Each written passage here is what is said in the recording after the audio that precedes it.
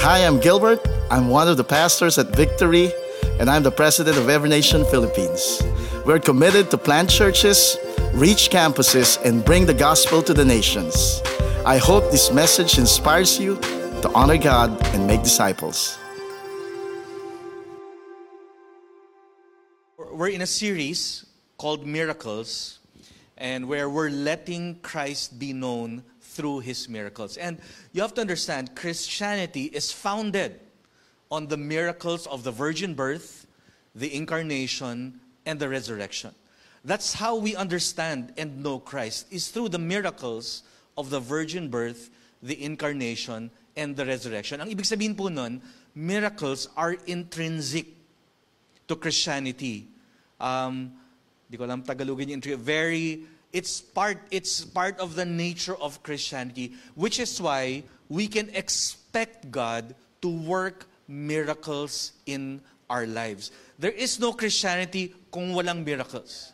Miracles is not something we hope for or we wish for. Miracles is something we expect in our lives because we worship a miracle-working God. If you have your Bibles, we're in John chapter 9 now. Turn to chapter 9, verses 1 to 7. Medyo mahaba ang chapter 9. So medyo lalaktaw-laktaw tayo ng kaunti and then ikakwento na lang natin yung mga details in between. Chapter 9, verse 1. Speaking about Jesus, as He passed by, He saw a man blind from birth. And His disciples asked Him, Rabbi, who sinned, this man or his parents, that he was born blind? Jesus answered, it was not that this man sinned or his parents, but that the works of God might be displayed in him. We must work the works of Him who sent me while it is day. Night is coming when no one can work. As long as I am in the world, I am the light of the world. Having said these things, He spit on the ground and made mud with the saliva. Then He anointed the man's eyes with the mud and said to him, go, wash in the pool of Siloam, which means sent. So he went and washed and came back seeing. Holy Spirit, we submit to You this morning. We thank You for Your presence that's with us. Bless the preaching and the teaching of the Word.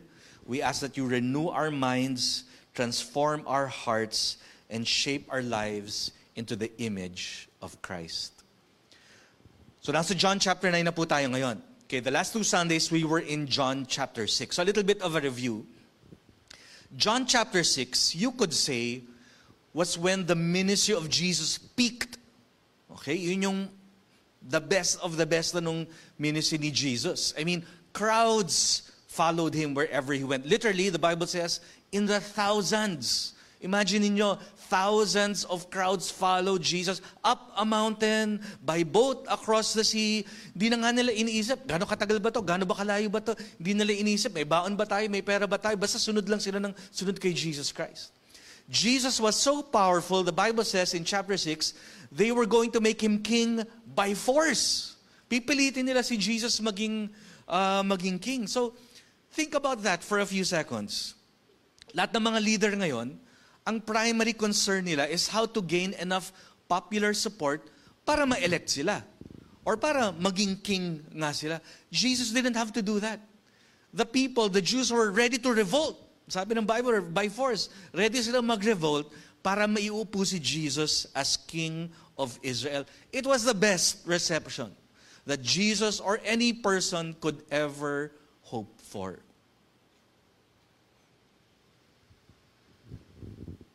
But it all went downhill from there.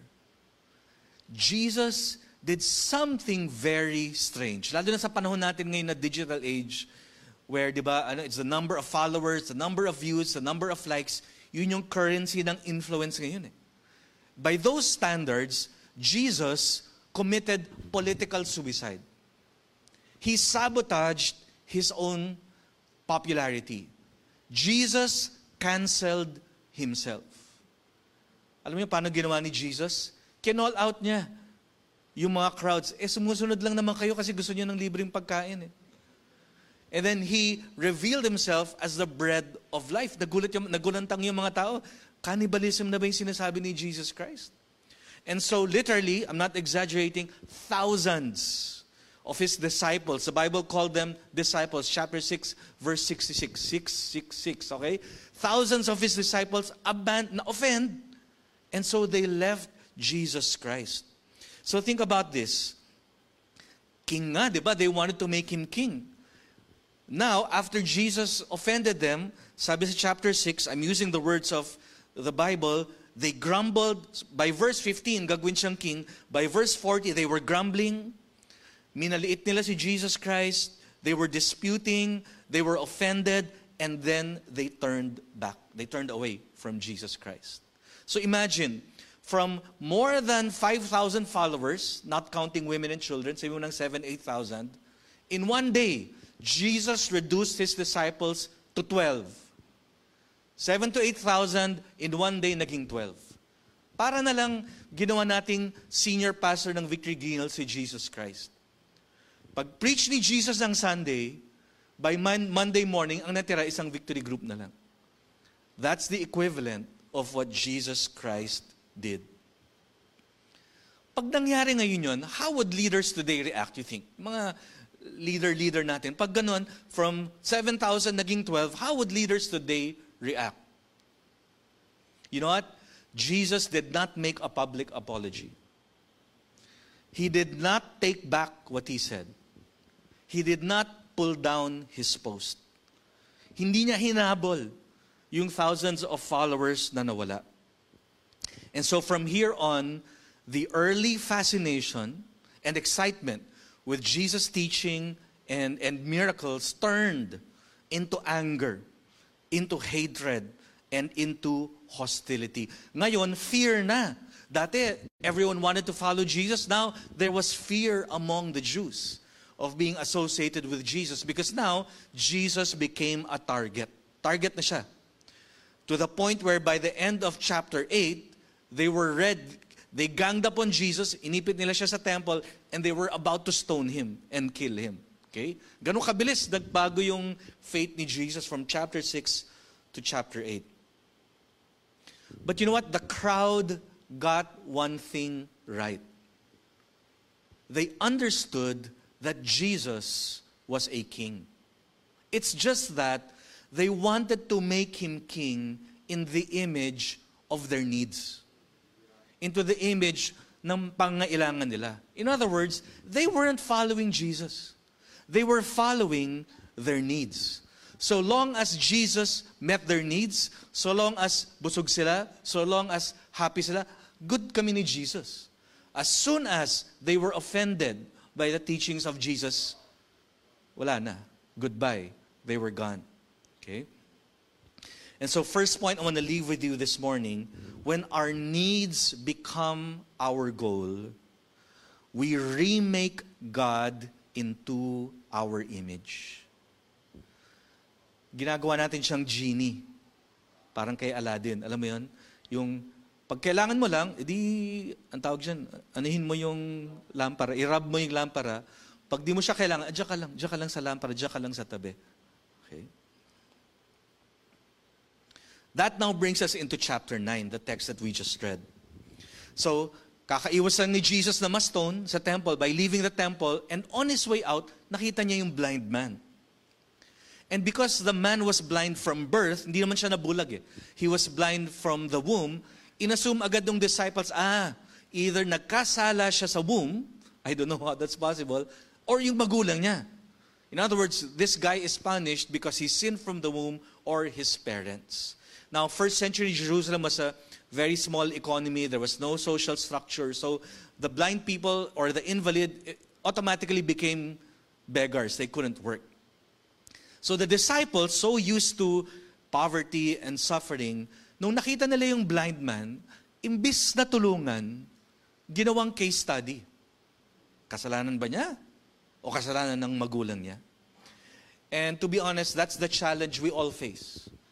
Living in a developing nation like the Philippines, masyado na tayo nagiging familiar with the suffering and the poverty around us that we miss the opportunities to be used by God to work His works. So Jesus immediately made a distinction. Sabi ni Jesus, well, di niya sinabi, pero basically he was saying, all sin leads to suffering. Whether it's our personal sin or our fallenness as humanity, that always leads to suffering. But not all of suffering is because of sin. The point is, whether our fault or other people's fault, Jesus is our Savior and our deliverer. We can go to God, whatever challenges or trouble we're facing right now, whatever miracle that we need, financial, physical, relational, we can go to Christ. The question of suffering is not, saan ba galing yan? The question of suffering is, where does it lead us to? Does it lead us to look within ourselves? Does it lead us to expect from others outside? Or does it lead us to Jesus Christ Himself? That's why Jesus connected the man's blindness to the work of God. Sabi ni Jesus in verse 4, we must work the works of God. I love that phrase. Bago yan. Sa John 9 ko lang na-pick up. We must work the works of God while there is time. Especially in places like the Philippines and in times of great suffering like the pandemic, we need to work the works of God. The opportunities to point people to God are magnified in times and places of great suffering. So where we are now, John chapter 9, was in the latter stage of Jesus' ministry already. So alam na ni Jesus, He knew that the cross was going to happen sooner than later. So what did Jesus do with the limited time He had? He worked the works of God. Sabi niya, we must work the works of Him who sent me while it is day. Notice, Jesus didn't say, I must work the works of God. Sabi ni Jesus, we must work the works of God. We, including Jesus, we, including the 12 disciples, we, including you and I today. Now, we can, parang assume, yun, that where this happened was in the man's neighborhood. Kasi bulag naman siya, he cannot go very far, right? Now, the pool of Siloam was in the southeast of the city. This means, at the mere word of Jesus, sabi niya, go, wash in the pool of Siloam. The man left and obeyed. Imagine, remember, bulag siya. So, di ko alam, baka may baston siya. Parang, nagdudapa-dapa, nasa stagger siya, may putik siya in his eyes and sa mukha niya. So can you imagine, it wasn't probably too far, but I'm sure to him, it felt like 10 kilometers just to get to the pool. But at the mere words of Jesus, he obeyed. He was desperate. He went, he washed, and he got his healing. Now, all of us have needs. Rich or poor, educated, uneducated, young or old. Some of our needs are more basic. Food, shelter, clothing. Some of us covered na yung basic, but we still need a sense of identity, of purpose, of belonging. Whatever it is that we need, our needs are designed to point us to our true need, which is a spiritual need, our need for God. And if I can leave one point with all of you this morning, lahat tayo may pangangailangan, but always remember, our needs point us to our spiritual need for God. Some people try to resolve that need from within. Some people try to resolve that need from outside. But the point is, our needs should point us always to Jesus Christ, who will save us and deliver us. Our physical needs remind us that apart from Him, we are nothing. That apart from His blessings and His favor and His goodness, life is unbearable. Whatever station we are at in life, meron pong gap in our souls that only Jesus can fill. Okay, verse 13. Medyo laktaw tayo ng konti. And so they, meaning the neighbors, bumalik kasi nung nahil siya, balik siya ngayon dun sa tirahan niya. They, the neighbors, brought to the Pharisees the man who had formerly been blind. Now, it was a Sabbath day when Jesus made the mud and opened his eyes. So the Pharisees again asked him how he had received his sight. And he said to them, "He put mud on my eyes, and I washed, and I see." Some of the Pharisees said, "This man is not from God, for he does not keep the Sabbath." But others said, "How can a man who is a sinner do such things?" And there was a division among them. So they again said to the blind man, "What do you say about him, since he has opened your eyes?" The man said, "He is a prophet." So the man washed, he got healed, balik siya sa neighborhood niya. Yung mga kapitbahay, doon naman siya lumaki. They've known him all his life, except in the first century society, hindi naman siya makalayo kasi nga bulag. Malamang nga sila yung nagsusupport sa kanya ng pera or pagkain dahil bulag siya. All of a sudden, in the verses prior that we didn't read, they couldn't recognize the blind. Ikaw ba talaga yan? Ikaw ba yan? Ako nga to, na-heal na ako, ganyan. But they couldn't believe it. Why? Because the man was so transformed. Kahit naman makakita siya, hindi magbabago yung mukha niya, but they couldn't recognize him because the grace and the glory of God was now upon the man. So the man testified to them about Jesus. First time, not the first time. He pointed his neighbors to Jesus by saying, "The man called Jesus healed me." Sobrang confused yung mga neighbors. Paano mangyayari yun? So dinala nila siya doon sa Pharisees. Paka-explain nga sa amin, paano nangyari yan? Bulag yan, ngayon nakakita. Di namin siya makilala. So the Pharisees asked him, what happened? So again, he testified about Jesus the second time. Sabi niya sa Pharisees, "Jesus made me see He is a prophet." Na-divide yung Pharisees. Nag-away-away sila. They questioned the man if he was even blind in the first. Talaga bang bulag ka dati? Sinner yang si Jesus. How can He heal you? Sinner siya. And then pinatawag yung magulang. Nung blind, tawagin mo yung magulang mo. Dating yung parents. Talaga bang bulag siya dati? When they confirmed that he was, pinatawag na naman yung bulag. Halika ulit dito. Explain mo ulit sa amin. The man preached to the Pharisees a third time. Sabi niya, "One thing I know, I was blind, but now I see. Do you also want to become His disciples?" Sabi niya dun sa Pharisees.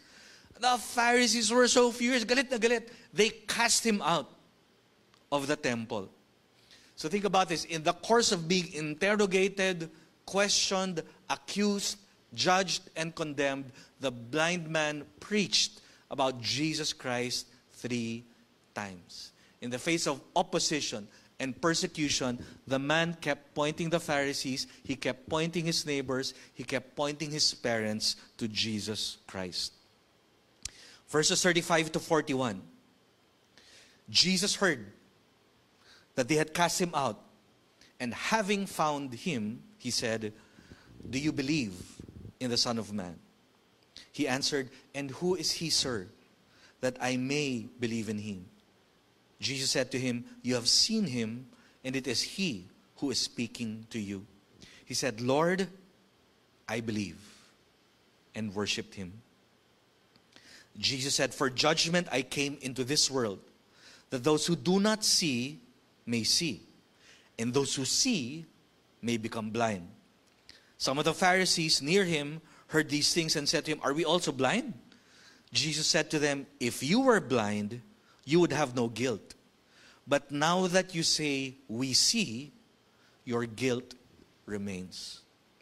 This was the great tragedy of the Pharisees. They added about 1,500 petty and trivial rules to the original law that God gave to Moses. Those rules were important to them kasi it fed their need for prestige. And those rules created a religious hierarchy where they sat on top. So, importante sa kanila yung rules na yun. The problem with the rule, naalala ko nga bigla, kilala niyo ba si Pastor Edgar? I heard mag-preach siya mamayang 5 o'clock. Kabatch ko si Pastor Edgar, kabarkado ko yun since high school. Sabay kaming hindi ka ba yung sabay pala, una pala ako. Pero pag-graduate niya ng high school, HRM yun, nagtrabaho sa Shangri-La. Tapos kinukwento niya sa amin, meron silang client one time na Jew. Okay? I guess, di ko alam, mukhang VIP room yung kinuha. Nung Sabbath day, bawal siya gumalaw. Kailangan nakahiga lang siya sa kama. So, tatawag siya sa telepono, paki-on nga yung ilaw. So, akit naman si Pastor Edgar, i-on niya yung ilaw. Okay. Pagdating sa gabi, pakipatay nga yung ilaw. So, akit naman si Pastor Edgar para patayin yung ilaw. Pero okay lang kasi malaki daw mag-tip. Okay? Pero hindi ko alam, paano siyang gumamit ng telepono? Di ba, bawal din dapat yun, di ba? So, anyway, yun na nga. The problem with their rules was that it wasn't from God, it was man-made. Napaka-oppressive. In fact, the way they set up their rules, kaya sila galit kay Jesus, nagkasala si Jesus Christ according to their rules. He worked, quote-unquote, he worked on the Sabbath. He healed a man on the Sabbath. He needed, need not N-E-E-D, need meaning K-N-E-A-D. Ano ba sa Tagalog, darling, yung need? Nagmasa siya, yung laway niya tsaka yung putik, pinaghalo niya para maging so kasalanan daw yon. And then, inanoint niya yung mata nung So, on 3 counts, nagkasala si Jesus Christ. So, in the minds of the Pharisees, you broke our rules 3 times. Paano ka magiging God?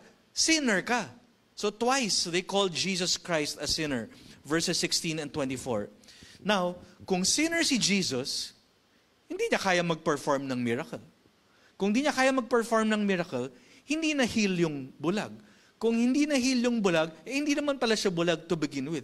Kung hindi siya bulag to begin with, edi sinungaling din siya, at makasalanan din siya, kagaya ni Jesus Christ. So, can you see how twisted the narrative and the thinking of the Pharisees became, again, because of the pride in their hearts? Here was a great miracle from God. They should have been celebrating with everyone, rejoicing with a blind man, worshiping God. Here was one of them. Kilala naman nila tong blind man na to. All his life, namumulubi siya. Ang tawag doon, namamalimos siya doon sa lugar na yun. They've known him. Now, he sees, now may buhay na siya, now may future na siya. What was the reaction of the Pharisees? They were angry, they were hostile, they were offended, and they judged Jesus and the man. See, when we place our needs above God, we are blinded from the truth. Again, lahat tayo may pangangailangan. Normal lang may mangailangan. But when we place our needs above Jesus and God, we become blind from the truth. Jesus used the miracle of the healing of the blind to teach them a spiritual truth. Again, our physical needs, and again, we all have needs, always should point us to our spiritual need for God. The Pharisees were those, according to Jesus, who claim to see. Okay? In their minds, nakakakita sila. And so those people, according to Jesus, are actually blind. And their guilt remains. They refuse to acknowledge their spiritual need. They're proud. Mabuting tao naman ako eh. Hindi naman ako masamang tao kagaya ni Juan na ganyan. Okay? Hindi ako marites kagaya nung nasa likod namin. They can be religious, like the Pharisees, but in their hearts, they do not want God. They do not need God. They certainly don't want to turn over control of their lives over to God. Again, genie lang si God.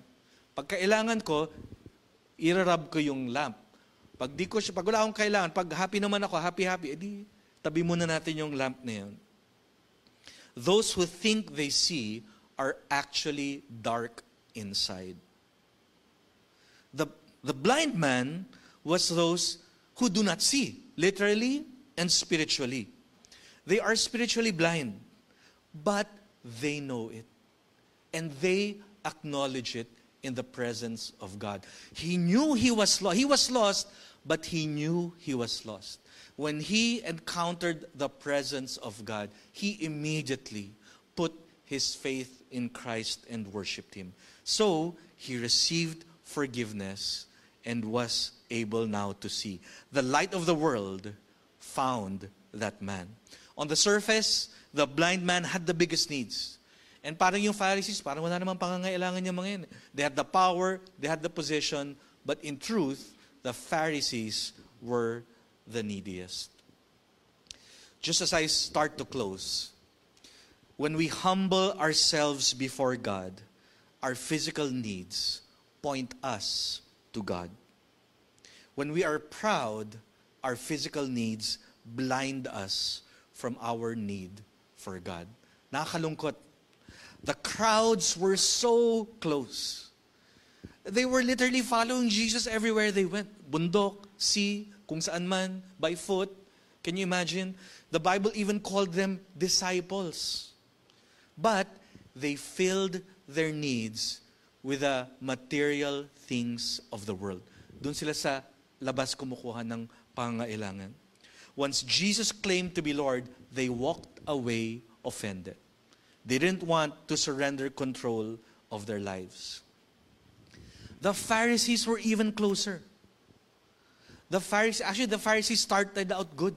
They were the students and the guardians of the law, which should have pointed them to Christ. But they filled their needs internally naman, with pride and the need and the craving for prestige. Once Jesus claimed to be Lord, they judged him, unwilling to lose their status in society. He was right in front of them, but they couldn't see him. Both the crowds and the Pharisees were blinded by their needs. Again, lahat tayo may pangangailangan. But are our needs blinding us from Christ? Or are they pointing us to Christ? Some of us were severely affected by the pandemic. We're in survival mode. But when we begin to cut corners or compromise our morals para lang kumita, we're allowing our needs to blind us. Or maybe some of our needs are more internal. We want to be valued, which is a good need. Kaya lang our attempts to be heard or to be noticed are creating division and strife. It's breaking relationships. Again, we're allowing our needs to blind us from Christ. The blind man, in contrast to the crowds and the Pharisees, kung isipin mo, he was the furthest from Christ. He had no capacity to follow Jesus around. He was blind and cannot read the law. Hindi nga niya makita si Jesus nung palapit na sa kanya. But he understood that he was lost.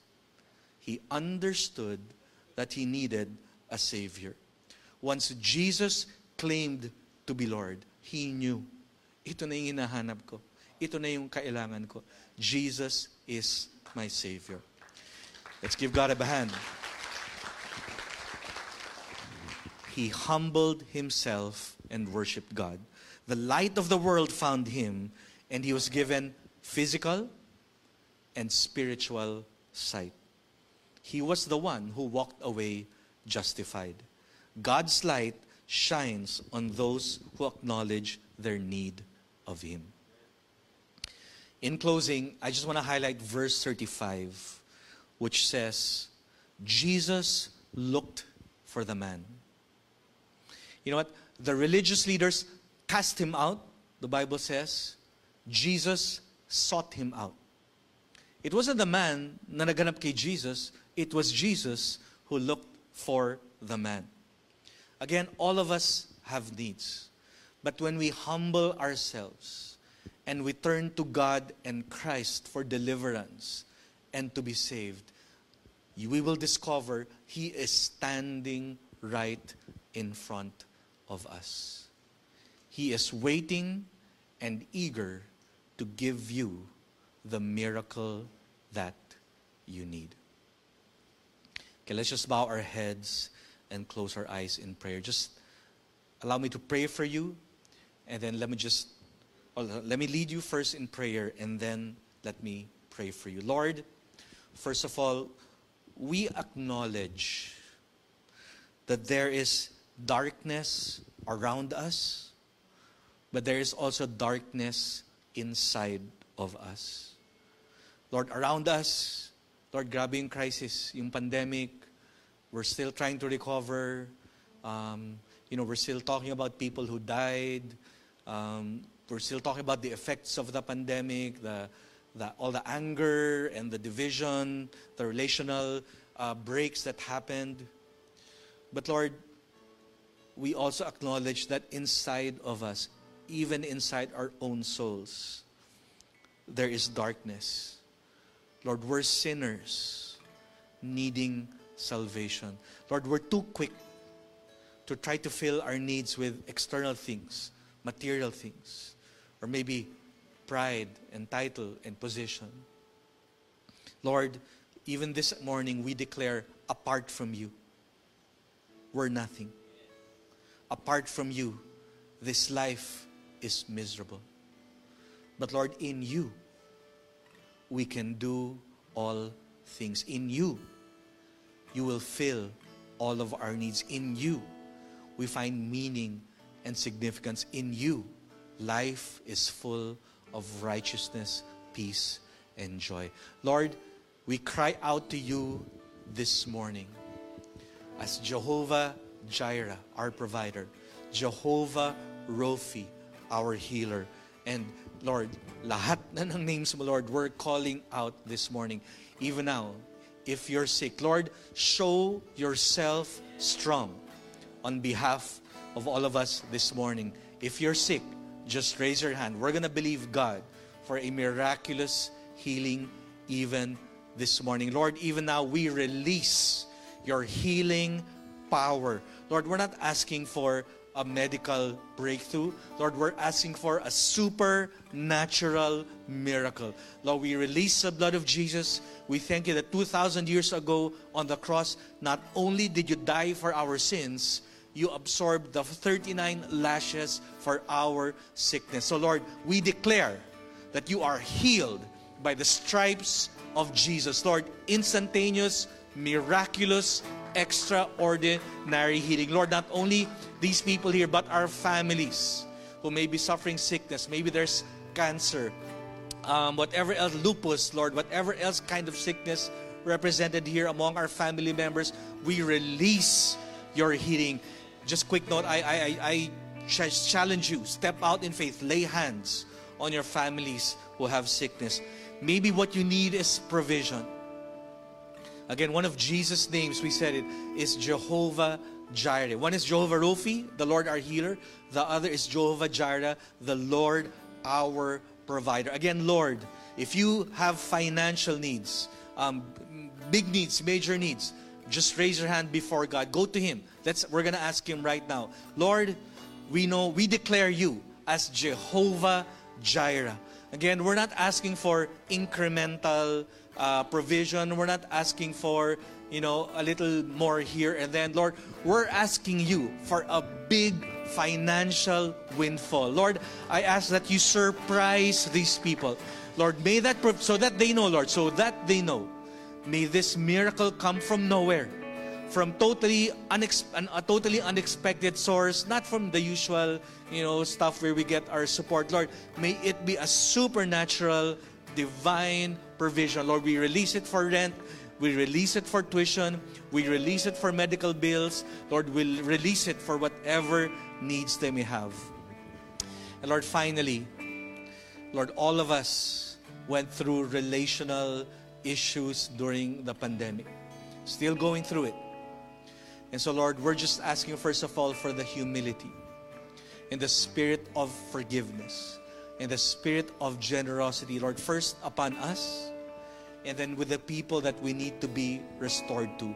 Lord, family members, friends, Lord, baka nga VG members or church mates, Lord, let us walk and honor your name as the Prince of Peace in our lives. Lord, for no other reason. Again, not so that our needs would be met, but so that your name will be glorified in our lives. We give you, Father, all the glory. In Jesus' name, amen and amen.